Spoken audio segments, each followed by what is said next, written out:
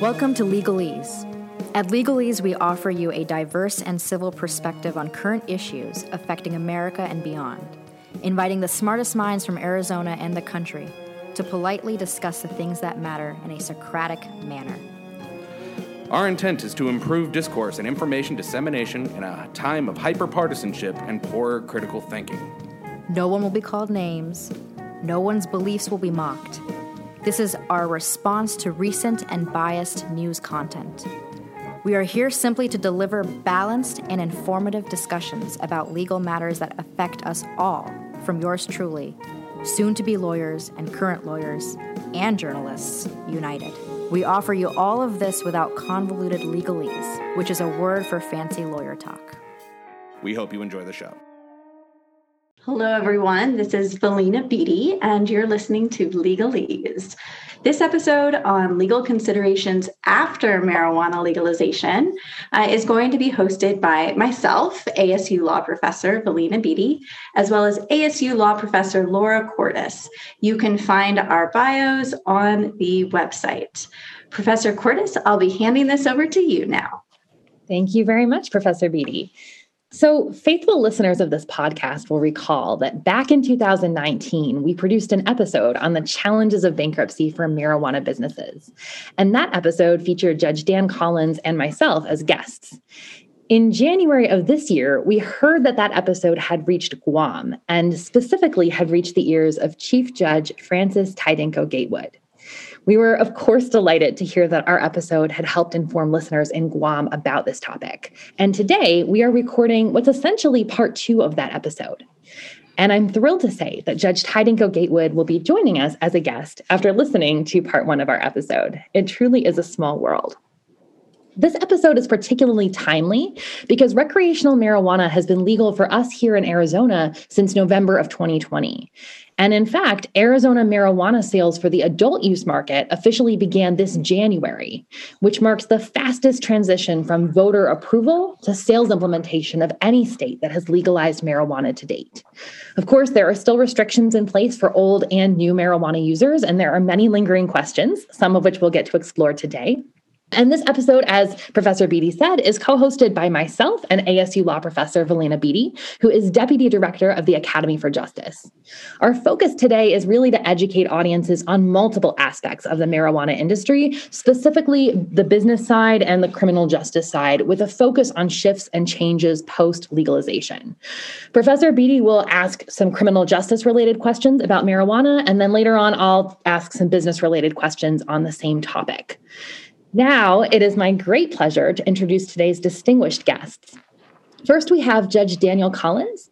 Judge Collins was appointed a judge of the U.S. Bankruptcy Court for the District of Arizona in 2013, and he served as the chief bankruptcy judge for the District of Arizona from March 2014 through March 2018. Listeners of the podcast will remember Judge Collins from our previous episode on marijuana and bankruptcy, which aired back in 2019. Today, Judge Collins will be speaking to us about some of the business implications of marijuana legalization. Next, we have Judge Francis Tydinko Gatewood, who serves as the Chief United States District Judge of the Federal District Court of Guam, a position she's held since being confirmed in 2006. She also sits as the Chief Bankruptcy Judge for the District of Guam, and she and our final guest will be discussing some of the criminal justice issues today. Finally, we have Professor Jelani Jefferson Exum. Professor Jefferson Exum is a nationally recognized expert in sentencing law and procedure, and she is the Philip J. McElroy Professor of Law at the University of Detroit Mercy Law School. Professor Jefferson Exum will be informing us about the criminal justice side of the marijuana industry today. And of course, you can find full bios of all of our guests on our website, legalespodcast.com. Judge Collins, Judge Tydinko Gatewood, and Professor Jefferson Exum, welcome. Thank you so much for being here today. And if you could, I'd just like to ask you to start off by telling us a bit about yourselves and how you each decided to spend your careers in law. Judge FTG, go ahead. Okay, gentleman, isn't he? Ladies first. Well, let me just say, so how I started my legal career was while attending Marquette University. It's a Jesuit Catholic university. I spoke to one of my philosophy professors because I was trying to get out of being in pre-med. I hated pre-med, to be honest with you. And so, and the reason why I knew that was because my boyfriend at the time, who's now my husband, was a chemistry double major. He didn't attend Marquette, but He was at another school in New Mexico. And then I just realized that, maybe I'm on the wrong track. So my professor Davitt, or Father Davitt, suggested I get into an introduction to legal system. So I did. I switched to political science and a philosophy minor in the College of Liberal Arts. And then I attended law school at University of Missouri, Kansas City. And the reason why I went there, I actually didn't want to go there. But my boyfriend gave me an ultimatum. He basically said, if we don't go to the same law school and dental school, we're done. I said, wow, he's kind of rough. That was like he's about almost 6.5 years older than I am. So, I was like, I wanted to go to school in California after having been at Marquette. Anyway, long story short, I ended up going to University of Missouri, Kansas City School of Law. I loved it there. I really did.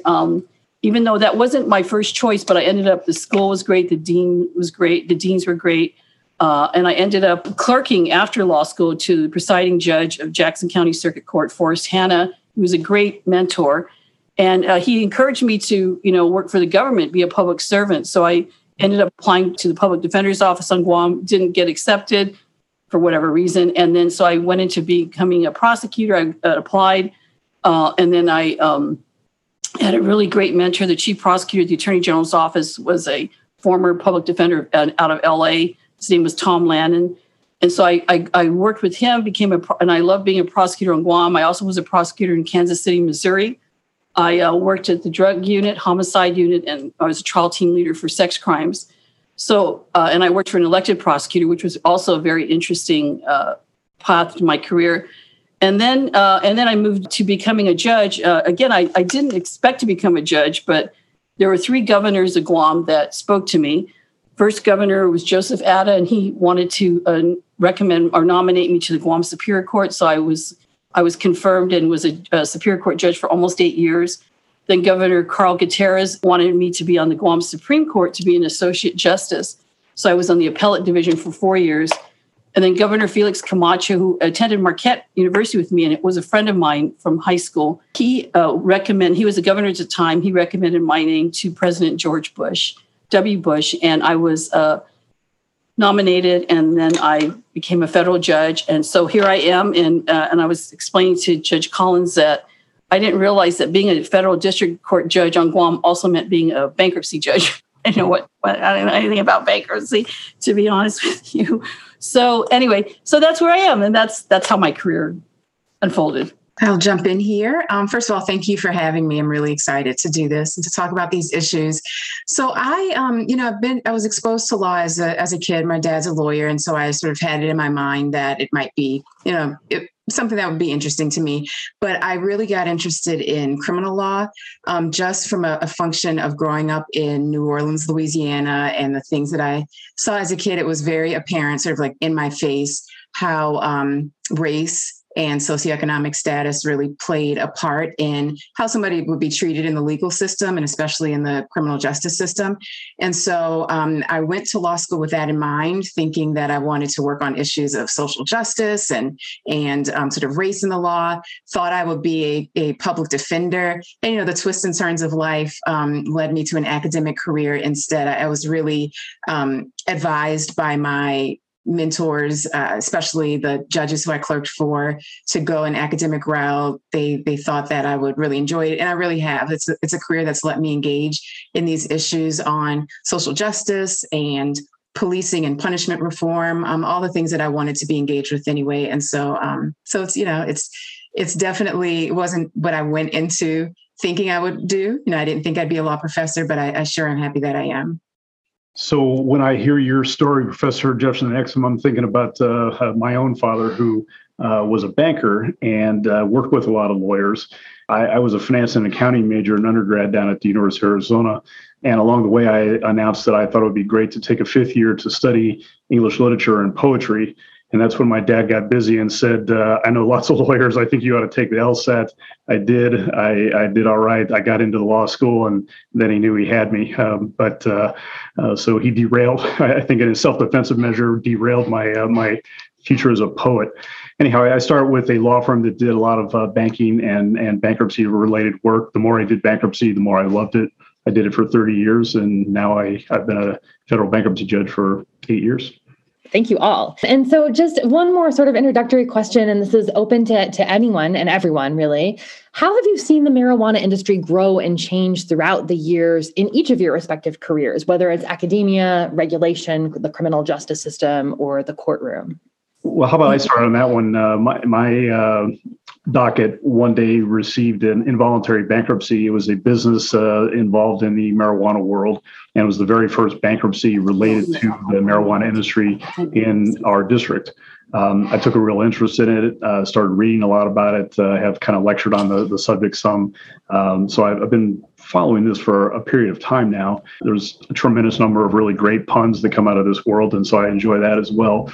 But the business side is probably what I enjoy the most and find sort of riveting, because there's just been a massive move of money into this space, and we'll talk some more about that later. So I think that in terms of my career as a prosecutor, there's just not very many prosecutions of marijuana cases. I mean, you have to have like a huge amount for purposes of rising to the level of distribution or manufacturing for most state or even federal prosecutors to embark on getting an indictment. So I just think that there's been less and less prosecutions, and the only ones that really do come to light are the ones where there would be a huge amount. And I think with the passage, the public acceptance of marijuana recreationally and medicinally throughout the nation, that has taken front seat in terms of how attorneys from the government proceed with prosecutions. So I see less and less. And I'd say, in the academic space, what I think has been really exciting is that you're seeing people's really life work start to have an effect. There are people who have been doing grassroots activism around marijuana decriminalization and legalization for decades, and it didn't get much traction. And now that you're starting to see that, it means that you're seeing, law review symposia and conferences on these issues. You're having courses that are about cannabis law in law schools and in business schools. And so just sort of opening up the discussions in a mainstream sort of way, I think is exciting. I'll talk later about some of the flip sides to that, but that has definitely been a big change. Professor, let me ask you this question, because I asked the same question of Professor Cordes last week, and that is, are you starting to see a groundswell of support for medical research in this area? Because my sense is that there's a great desire for the cash that's associated with this type of business, but I'm not so sure that the medical research is as robust as you might want before you legalize marijuana. And it's true. I don't think that it's for a lack of interest. I think there are many in the medical field, science field, that are very, very interested in studying more of the medical effects of marijuana. It's a problem or an obstacle here is the way that marijuana is scheduled by the federal government. And so that puts a lot of limits and barriers on what different industries can do. But I wouldn't say it's for a lack of interest. I'd say that we still have some barriers and obstacles that we need to move out of the way on a federal level.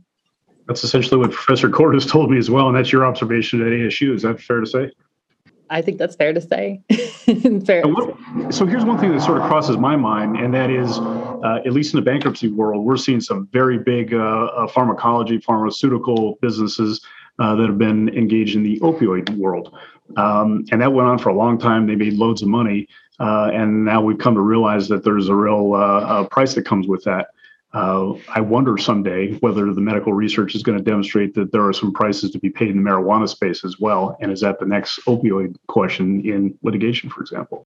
I'll just jump in there and say, I think we don't know, right? And that's sort of the big question and the big reason to allow research to go forward.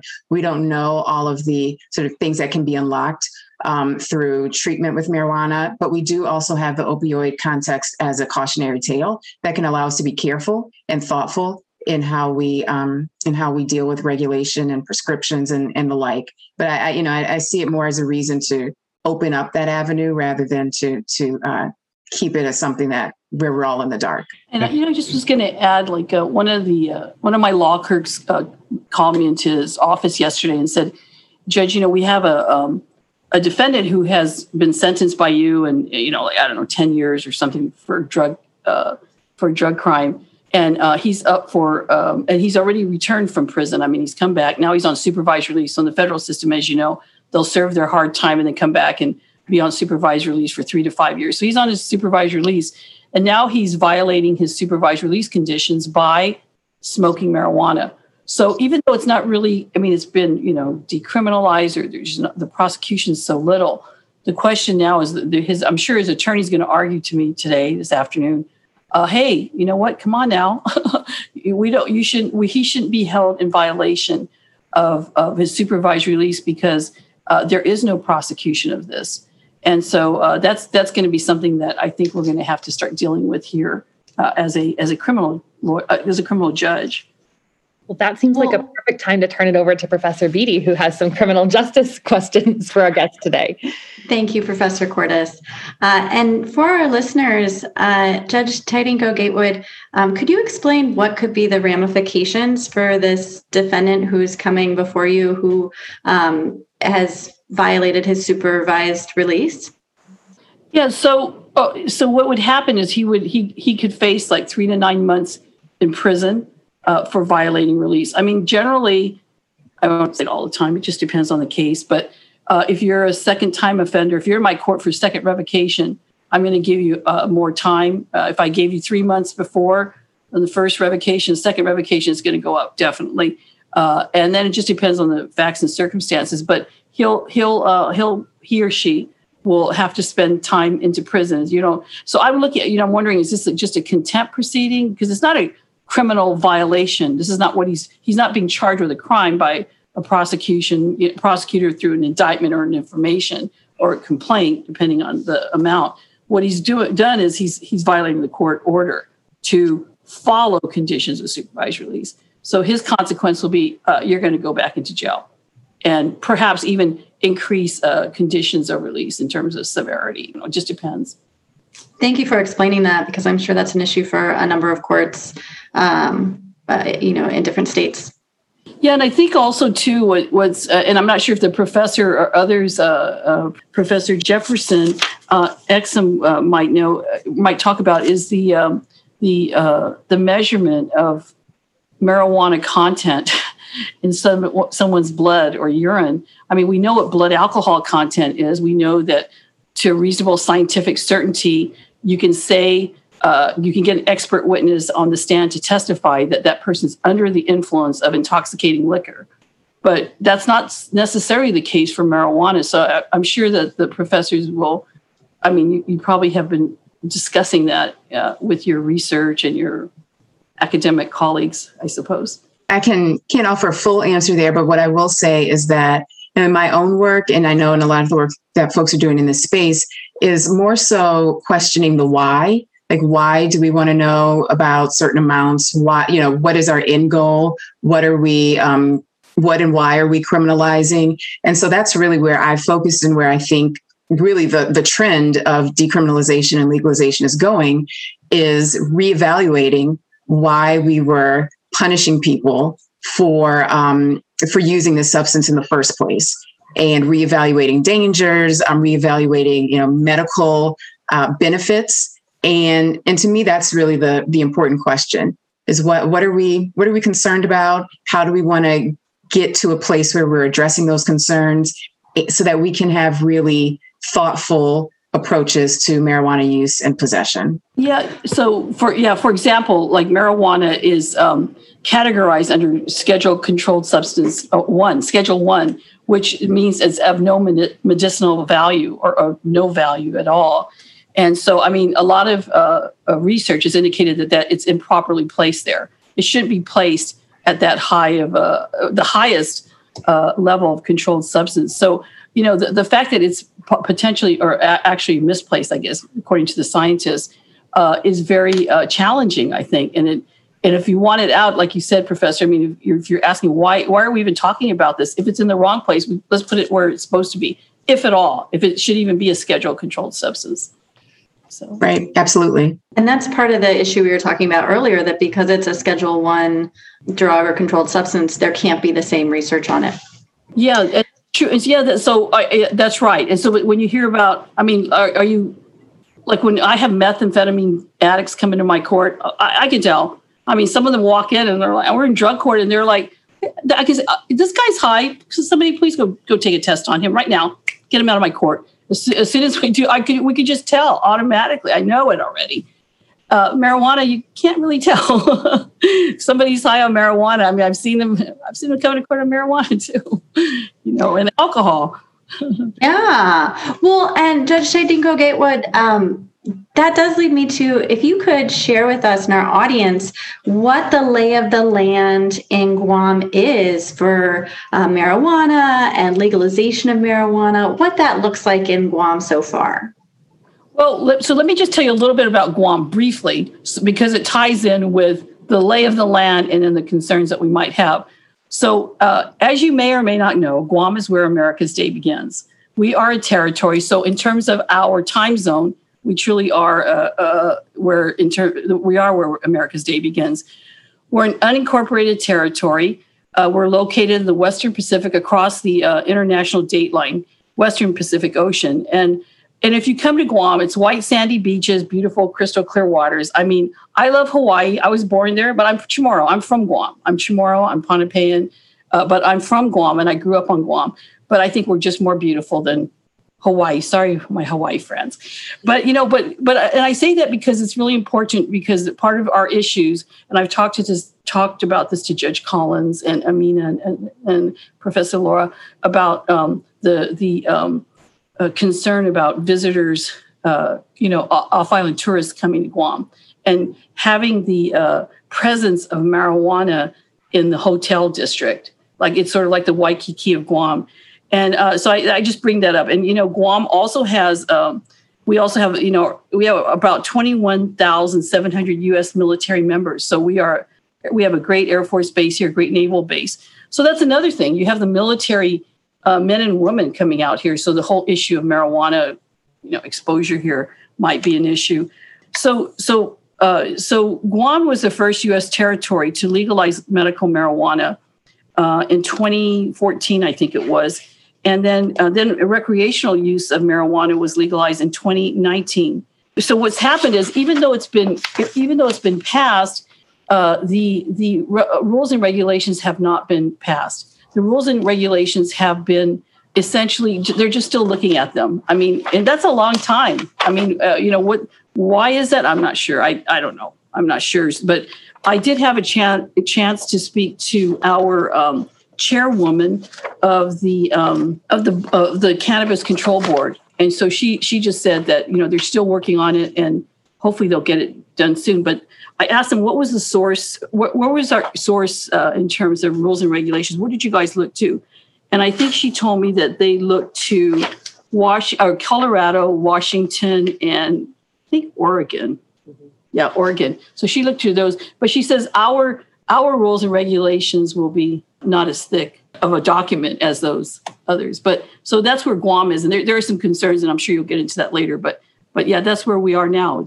We don't have any marijuana dispensaries and so forth up yet. Thank you for clarifying all of that, and also for providing more information on Guam for our listeners as well. Thank you for that. If I can return to our discussion about marijuana federally still being a Schedule I illegal controlled substance, I just want to share with listeners that the National Conference of State Legislatures has posted on their website that recently Michigan, in their legislature, has urged Congress to clarify its position on the legality of marijuana under the Federal Controlled Substances Act. We have several bills before state legislatures and have for the past few years, again, concerned about the federal role in marijuana policies. California passed a resolution urging Congress to pass legislation that would allow financial institutions to provide services to the cannabis industry. Bills and resolutions have been introduced in other states, again, calling on Congress to allow state authority for marijuana policy.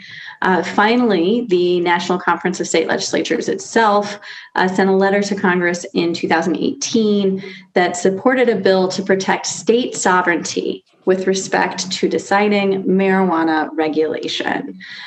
So Professor Jefferson Exum, if I could turn to you, how do you see this disconnect between federal law and state laws, and again, this ongoing criminalization of marijuana on the federal level? How do you see this impacting the marijuana industry, and what impacts do you foresee in the future, specifically in the criminal justice system? That's a great question, and thank you for giving that framework, because I think it's really important for people to understand that as the sort of legalized marijuana industry is developing, that means that there's always going to remain the illegal aspect.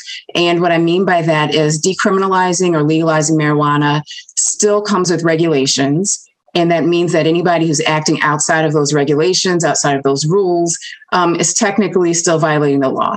And when it comes to overlaying on top of that the federal criminalization of marijuana, it really means that everybody who's in this space is breaking the rules at some federal level.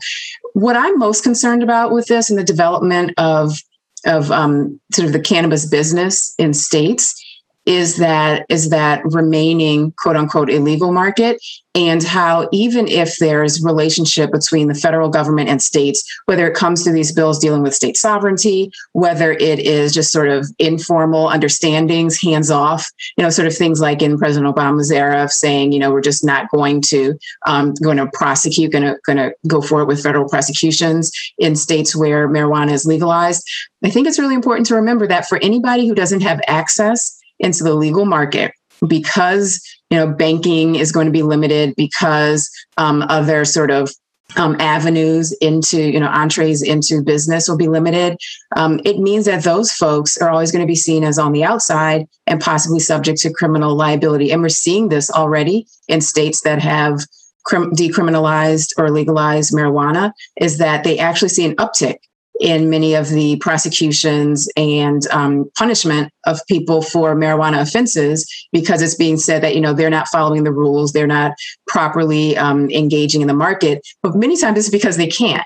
Who's loaning to people, who is, giving them an avenue into the business side of things. And that is disproportionately, as we've seen with pretty much everything, going to fall to the detriment of Black and Brown communities in the United States. And we're seeing that already without plans to sort of racial equity plans in decriminalizing and legalizing marijuana. We're going to continue to see this. And that's really what I'm concerned about.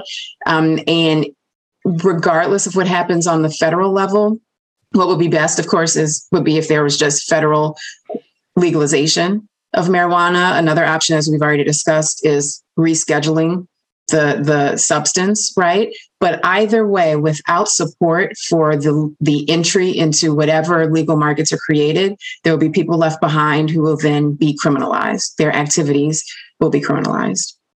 So, Professor, you hit on something I find really interesting on the business side of all this, because we know now that 36 states and 4 territories have medical marijuana legislation passed. We have 17 states plus the District of Columbia that have recreational use.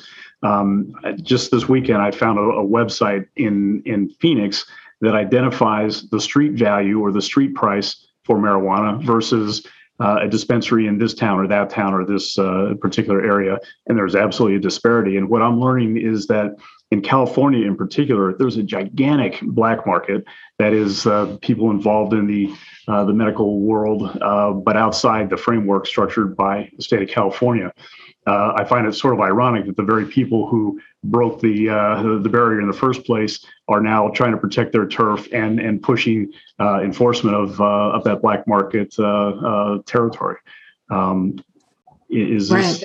I don't know. I find it ironic. What do you make of all that? Yeah, some of the regulators in California have reported that they've been saying that they're getting very frequent calls from people who are in the quote unquote legal marijuana market, marijuana industry, to report people who are selling outside of the regulations, and it's because they want to crack down on the kind of underground market in order to increase their profits. It's not because, obviously, it's not any belief of the ills of marijuana use or possession, any view that it's criminal to sell marijuana, because that's what they're doing. They're just saying, if these folks aren't doing it the way I'm doing it, then that needs to be prosecuted. And the problem with that is that oftentimes there's not an avenue for people in various underserved communities to be, cannabis business people in the now kind of mainstream sense,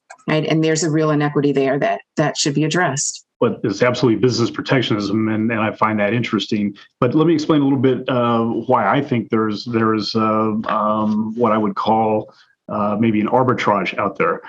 We have, at least in the state of Arizona, a 16% excise tax on top of the sales tax is going to occur at a retail sales point on a marijuana sale. To compound that additional amount, most businesses will have gross income minus their business expenses is going to give their taxable income. But under Section 280E of the Internal Revenue Code, most of these expenses cannot be expensed by the business. So they get taxed essentially mostly on their gross revenue. And they've got a huge bottom line income tax liability on top of the whole sales tax issue, which is driving prices up. Demand is apparently there to pay for it. But if you can sell, let's just make up numbers, if you can sell something for $100 on the black market, that is essentially like what you're going to get at the weed shop. Why should I go to the weed shop and pay $350 for that same product? And that's exactly how markets work. And those who are in the markets and have capital attracted to that market are offended by that. And so I think you're right. They're pushing for this sort of criminal pursuit of those who are undercutting the market. Judge Tydinko Gatewood, have you seen any of these discrepancies between the illegal versus legal marijuana market, or have thoughts on kind of bringing together state legalization and federal categorizing of marijuana? Well, you know what? We don't. Of course, we don't have the legal market really up and going. You know what I mean? Like the government regulated market as of yet. Because of the regulations they're not passed, and they have to be brought before the Guam legislature. So we don't have that. I don't hear people saying that there's a black. I mean, maybe there is a black market. I don't know, but we don't hear that much. Unfortunately, on Guam right now, the drug of choice is methamphetamine. I mean, we have a huge methamphetamine problem, and that's what I see every day in my court. I mean, honestly, I probably sentence 4 or 5 people a week, I think, on methamphetamine and its distribution, not so much manufacture, but distribution, the sale and distribution conspiracy and so forth. The federal laws that I see, we hear about is I think Professor Jefferson Exum had talked about the comprehensive bill, maybe at the federal level, to legalize marijuana, and including removing cannabis from the Scheduled Controlled Substance Act as a Schedule 1 substance. And so that I think Senate Majority Leader Schumer just indicated from New York that they are working on a comprehensive bill. And as you probably know, the United States House passed the Safe Banking Act on April 19th, 2021, which is just recent, with a vote of 321 to 103. And now the legislation is aimed to ensure that banks can take on legal state cannabis business clients without facing federal penalties.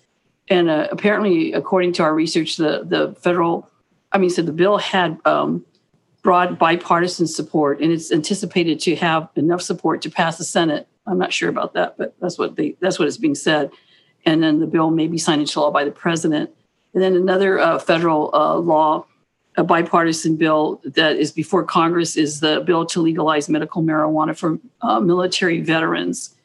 And so it would allow veterans to legally possess cannabis under federal law as recommended by the doctors, for medical marijuana. So, we see that federally. But, this is really, in terms of the issues, really new to Guam. Judge Collins has been working with me in my courts and my bar. We've been talking about bankruptcy and on a lot of issues, but we talked about marijuana, and our Guam Visitors Bureau is very concerned about having marijuana being introduced at the tourism places here. That's a big issue. That's a big controversy for now. Judge, explain why that's a controversy, not only for Guam and maybe turning off visitors, but why visitors are then in jeopardy when they return to their, say, Asian country. Right. So first of all, Guam likes to be known just generally as a family-friendly tourist destination. Pre-marijuana, pre-passage of marijuana. And now that we have it, we, as you know, as Judge Collins has indicated, Guam is surrounded by many Asian Pacific countries, and those countries have some of the strictest marijuana laws in the world. And many of our Guam tourists come from these countries, including Japan and South Korea. So let me just talk about real quickly. I was just looking at some research last night and a few days ago.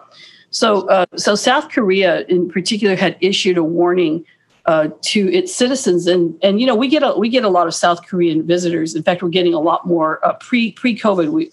Tourism market was increasing, and the warning that the citizens had received was, "We will arrest you if you smoke weed in another country." And this was I think a couple of years ago. Canada had just passed a legislation regarding marijuana usage. And so they were focusing on Canada, but obviously it applies to Guam too, now that we've passed it. So they basically have said weed smokers will be punished according to Korean law, and up to possession of 5 years. You can get up to 5 years in prison. So if you even look at some of I never really paid attention to celebrities from South Korea necessarily, just because I don't know, I just didn't. But especially the ones that they were paraded around in front of the media because they had been smoking weed. So that was part of and they had to apologize. That was, part of not only will they go to jail, but they had to apologize. So there is a stern warning from South Korea. And then even Japan. Guam's huge tourism market does come from Japan, and the foreign ministry is warning its its citizens to stay away from drug owners and growers of the plant of marijuana. And so when they go travel to Guam or New York, which New York and New Jersey, I think just recently passed legislation, they're saying, hey, just don't get involved in marijuana. And even just to, from what we're hearing, even if you had traces of marijuana on your clothing, we're not talking about in your blood system or in your urine. We're talking about on traces on your clothing. Your return to Japan could, make you face consequences that you wouldn't want to face generally. And as we did further research, the state, not the state, but the country of Japan had a motto, and it was "Dame Zatai," and it just means it means absolutely not in Japanese. And so there was a big political campaign for not allowing marijuana legalization. But they're finding from what I understand, they're finding in Japan now that more and more young citizens want to, indulge in marijuana. But so you see some of so I just pulled those two countries in particular. I was just curious about that. And that's one of the things that our Visitors Bureau has been speaking about. And one of the things that Judge Collins and I had spoken about when we prepared for this podcast.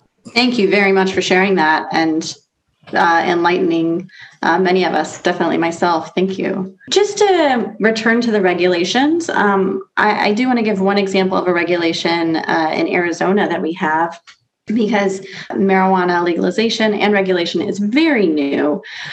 So at this time, selling through delivery services is prohibited. So Arizona has not adopted any regulations to address delivery services. And actually, the Arizona Department of Health Services says that delivery will be unlawful until such rules and regulations are adopted. So this is just a sign of the rollout of regulations. Professor Jefferson Exum, you had mentioned potentially a goal of having a racial equity legalization plan. What could that look like in terms of a rollout in regulations or what steps states that are legalizing could take? Yes, thank you for that. Because even though I spoke on the one hand about even if, or as I guess I should say, because it's happening, marijuana is being legalized, decriminalized in different places, it's still, leaving behind folks and really criminalizing their similar behavior that's just not in, conforming to the regulatory scheme. And so that needs to be addressed. But also, we have to recognize that for decades, really, the drug policy in the United States, so drug laws, very punitive drug laws, have really damaged communities, especially communities of color, especially Black communities.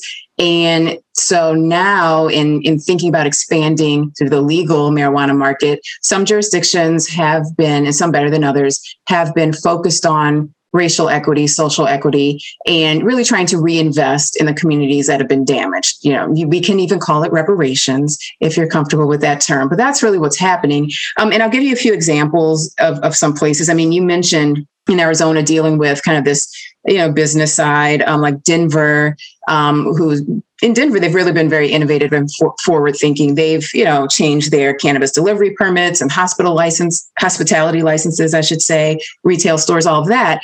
But on the social equity piece, what they're doing is just really tracking business ownership, cannabis business ownership, and then trying to inject capital into the creation of minority businesses in this area. It doesn't, it's very hard in Denver. A lot of it is because of the racial dynamics in Denver already, the demographics.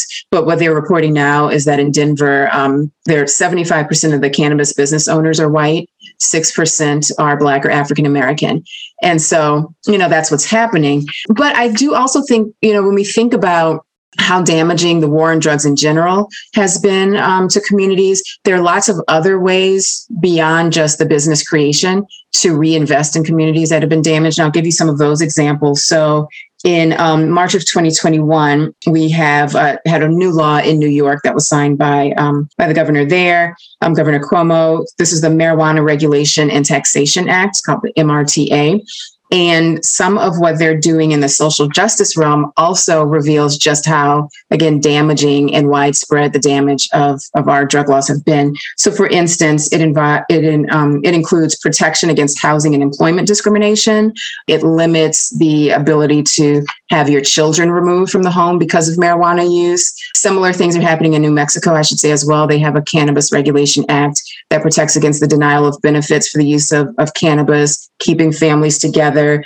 It uses tax revenue. I'm flipping between the two. This is back to New York, just to give some examples. In New York, they use tax revenue for social goods like community reinvestment, job training, youth programs, drug treatment programs in their urban areas. And so, but it just tells you because, while all of this, before these reforms, this is what was happening to people for using marijuana, for having marijuana prosecutions. They were losing their children. They were losing their homes. They were losing their jobs. And so we can't just, magically legalize, set up a business structure and not address the damage that had been done that we have to admit was really without cause, right? Why were we doing that if we're now going to allow use and sale and growth without punishment? Thank you so much for sharing that. That's really fascinating. And it's very informative to get a look at, just some examples of what's going on across the country. I just want to turn a little bit, focus on some of the maybe implications for businesses. Of course, we've discussed today and the idea that, marijuana remains illegal at the federal level, but we also have states and territories taking steps to legalize marijuana for various purposes, to develop regulations, to develop laws that are responsive to legalization.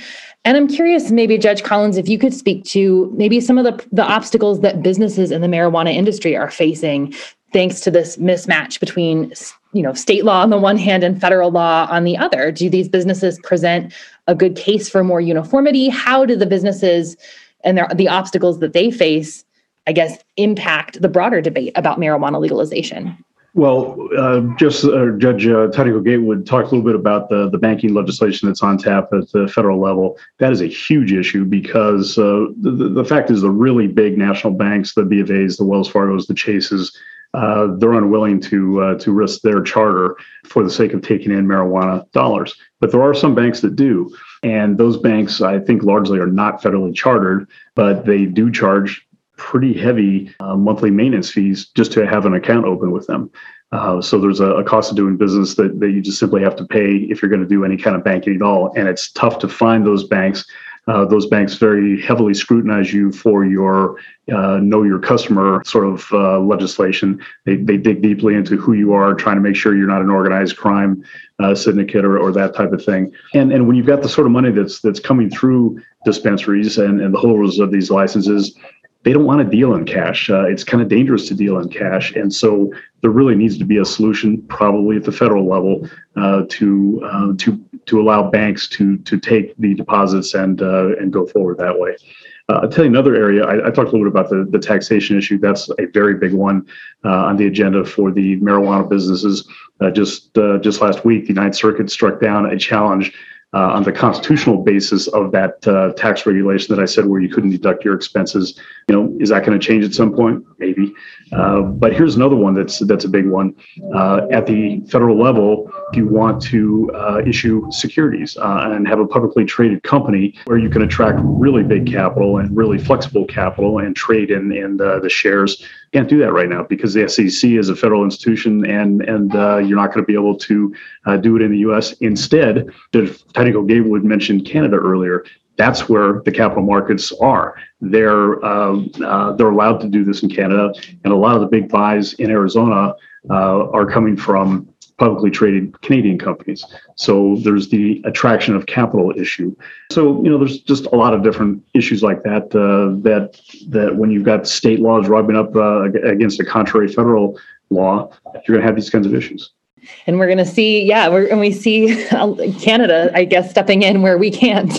So, thank you. So, in specifically turning to, I guess, Arizona, as we talked about at the top of this episode, marijuana sales for the adult use or the recreational market officially just began this January. And as I said, this is a really fast transition. It was the fastest transition from voter approval to sales implementation of any state that's legalized marijuana to date. And I guess practically speaking, what that meant was that the regulators here developed rules very quickly under incredible pressure and speed. And so I was curious, if you have any insight, Judge Collins, into why this has been so quick in Arizona and how this speedy implementation has affected the marijuana industry on the business side of things. If you've seen any trends since, it's only been a couple of months, but since marijuana became legal, what's the lay of the land here?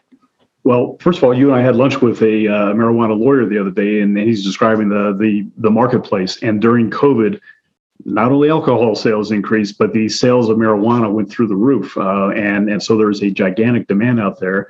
And at the same time, local and state governments are in a cash crunch, and this is a rescue point that they're hoping for. And so they drove, I think, as fast as they could to get to a regulatory scheme to authorize recreational marijuana. So that opened in Arizona on January 20.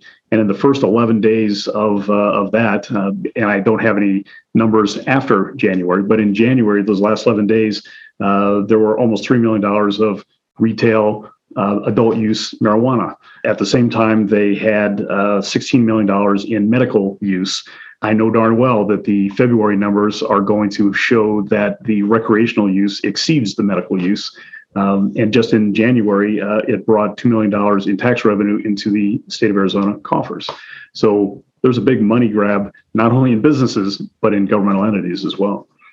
Can I add something there about, I'm just thinking about this money grab, and I say this with, full disclosure that the business side of things is not where my expertise is at all, but I just find it fascinating. In the same way that there's these, cannabis businesses that are growing, but, you just said marijuana lawyers, right? There's a whole legal niche that's growing. There are now insurance, marijuana insurance agencies that are specifically growing to give protections in this business. And so, I mean, it's just really fascinating. But I just wanted to make one other point, because we've been thinking about the federal decriminalization or legalization or rescheduling. Something else that will happen, and this was actually pointed out to me, I learned this at an Arizona State Summit on these issues, that it also means, right now states can sort of have their own business plan and regulatory plan.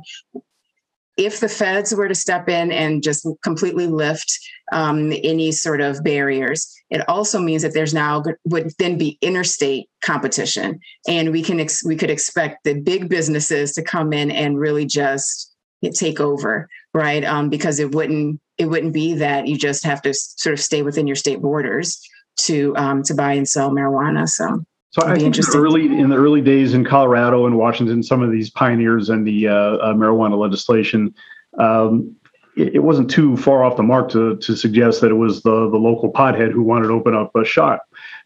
It is way beyond that now. It's sophisticated money. It's sophisticated business.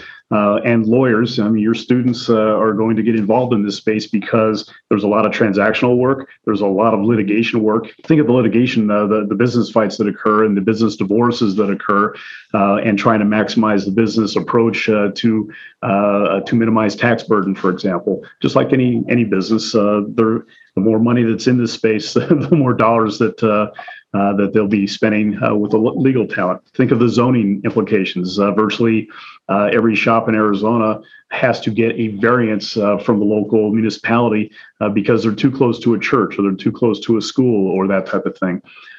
You name the sort of practice, it seems to have a touch in the marijuana business.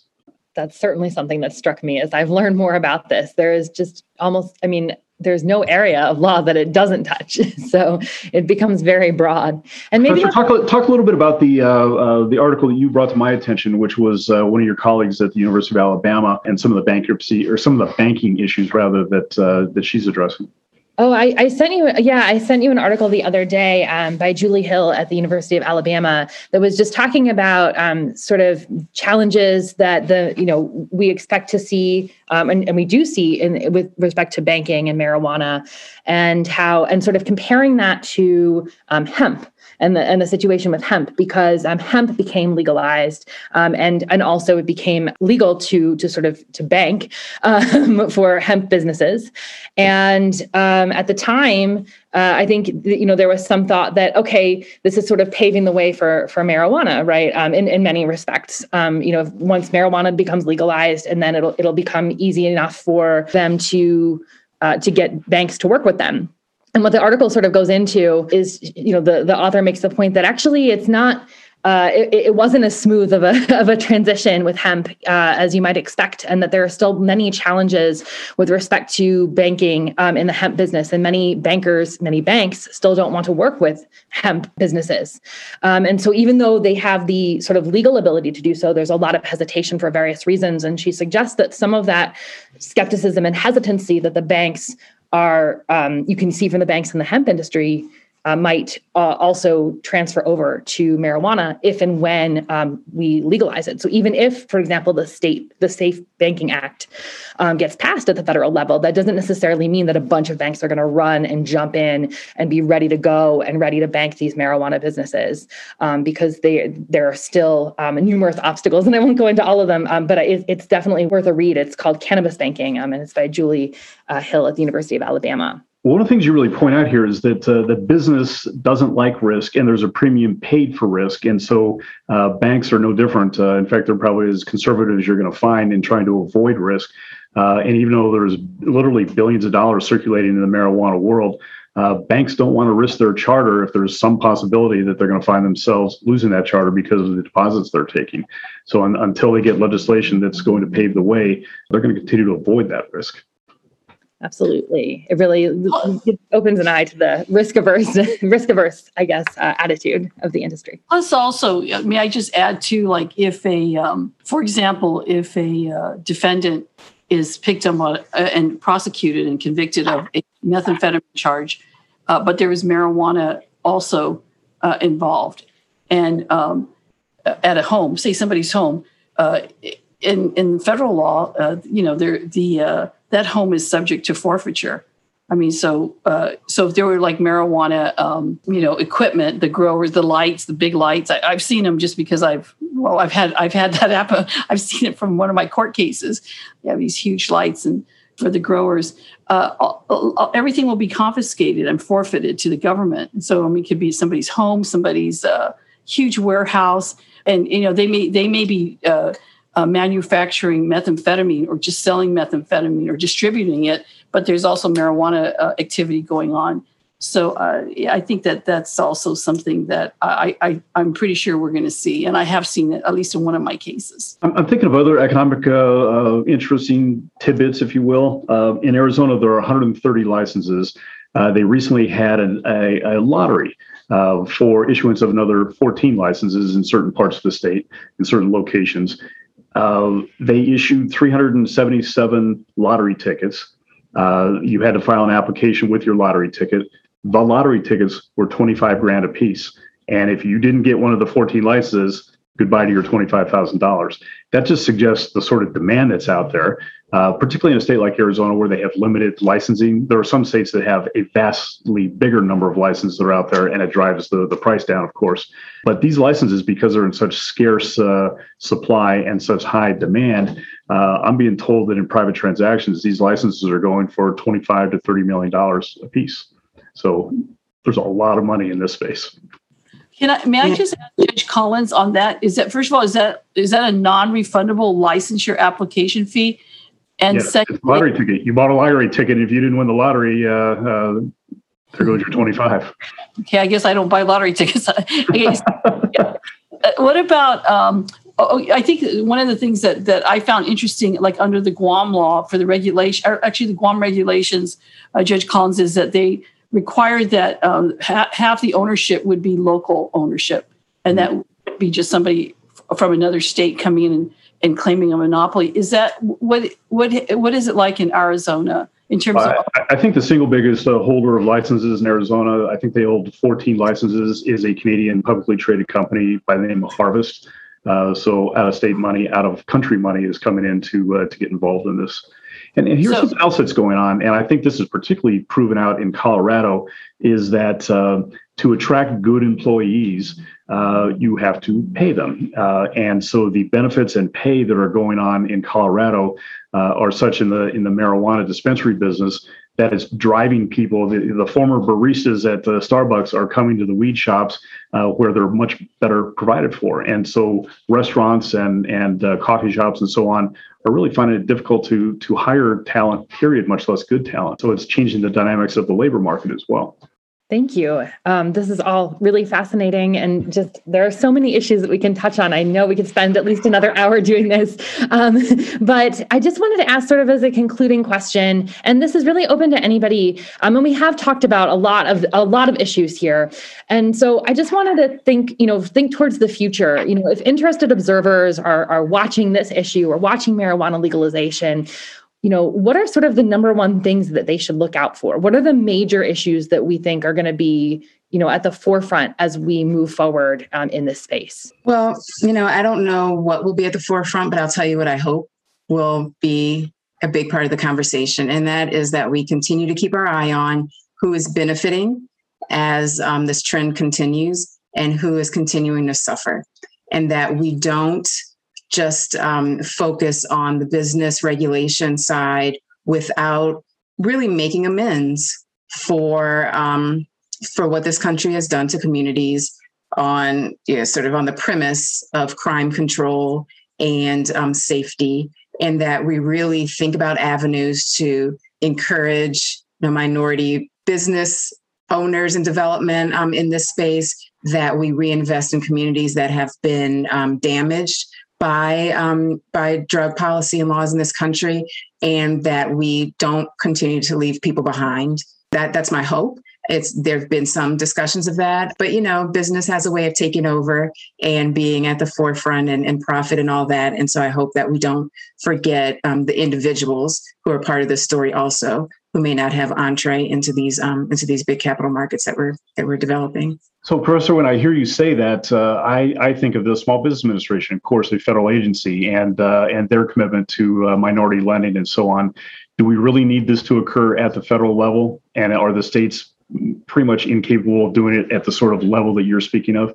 I mean, I think it can be done at both levels, and I think we're seeing some of that in places that do have this racial equity lens as part of their plan. There have been groups of regulators that have really made this their mission, and again, this is benefit of going to a program at Arizona State University. So thank you very much. Where I met a group of cannabis regulators, and it actually was a group of Black women, and it has been their mission to make sure that as regulation is being established in their respective jurisdictions, that there is reinvestment from the money that is coming into the states in communities that have been harmed by prior drug policy. This can, of course, happen on the federal level as well, but states are very capable of doing it. And in fact, states need to do it and need to do it quickly because, the point that I was making before, once the federal barriers are lifted, if we get there, what it's going to mean is that it's just more of a rush by big businesses to step in.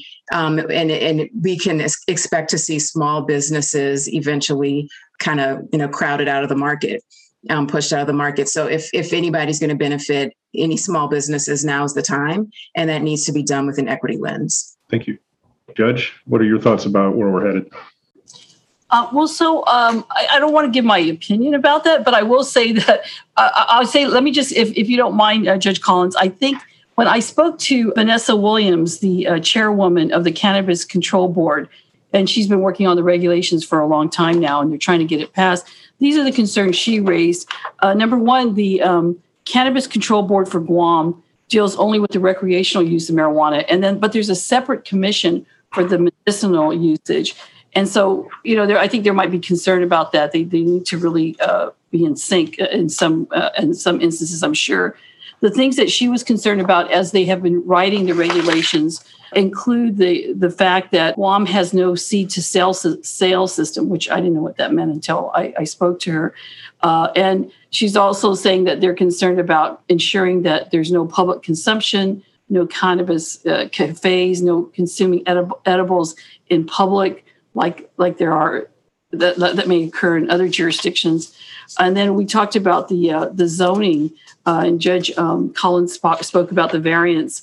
Currently, as I understand it, and I haven't done the research on it, so I don't know, but what she brought up was that we do have our hotel H zone, but there's also C zone, which is commercial zones. And so the question is, if marijuana is going to be allowed in the hotel zone, she's indicated that the primary economic sector, which is tourism, might be affected. And the Visitors Bureau is very concerned about rebuilding tourism, especially after the pandemic crisis. And Guam's reputation as a family-friendly destination could be impacted if we don't take care of that. But on the other hand, you see advocates here in Guam who are seeing this as a much-needed dollars industry for our economy. And you hear Judge Collins speaking about, how much taxes upon taxes they are piling upon this marijuana industry. Another thing that she brought up was I've never heard of vertical integration. So basically, if it allows licensees to engage in more than one aspect of marijuana industry, include, for example, cultivation, manufacturing, and retail. And proponents of the integration want to ensure quality control by having the product at all stages. But those against it are saying, look, and this is what she's telling me, that those who are against vertical integration as they're preparing their regulations are worried that large off-island buyers will buy up the licenses and shut out the small island cultivators, manufacturers, and retailers out of business.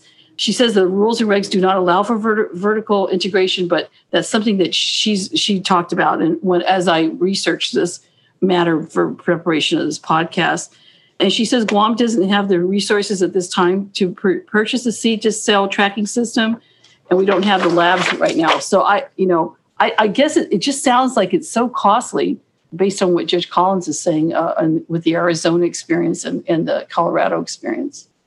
So those are the concerns. I think I just wanted to reiterate what she said. I'm not opining on those necessarily. So I guess from my view, first of all, I really am fascinated by the business side of this thing. I was a finance and accounting major, and we see business transactions all the time in our court. And so you heard me mention puns earlier. It's time to lay one of those out. My favorite term so far, somebody who's engaged in the marijuana business is a ganjapreneur. So I like that a lot. But it seems to me like alcohol. Prohibition didn't work. The nose is under the tent now in the greater majority of states around the country. The trend certainly looks to me as if this is going to happen at the federal level, probably in my lifetime, even though I'm way older than all of you. And there's no turning back. And so I am not at all believing that we fully understand the long-term ramifications. In my court, we see people file bankruptcy because they're compulsive gamblers. We have a state lottery system in Arizona, and most states do. We're, in some sense, encouraging people to dive into that addiction. I don't know if marijuana really fits that bill, but I'm guessing someday we're going to understand better what exactly marijuana use does to people at different ages and in different psychological states. And I'm afraid we don't know what that price is going to be. And I'm afraid I'm going to see it in my court too, because of whatever is going on in their lives, and maybe it's compounded by marijuana and beyond. But drug addiction certainly is something that factors in people's bankruptcy filings. So just in my little niche of the world, I see impact of these kinds of things, and it's going to be interesting to see how this all pans out. Well, thank you so much, Judge Collins, Judge Tydenko Gatewood, and Professor Jefferson Exum. We have covered a lot of ground today, and I'm very, very grateful for your expertise and for you for taking the time to share your experiences. And thanks to my co-host as well, Professor Beatty. This concludes our episode on legal considerations after marijuana legalization. Thanks to everyone for listening, and see you next time on Legal Leads. It's been a great pleasure. Thank you. Thank you very much. Yes, thank you.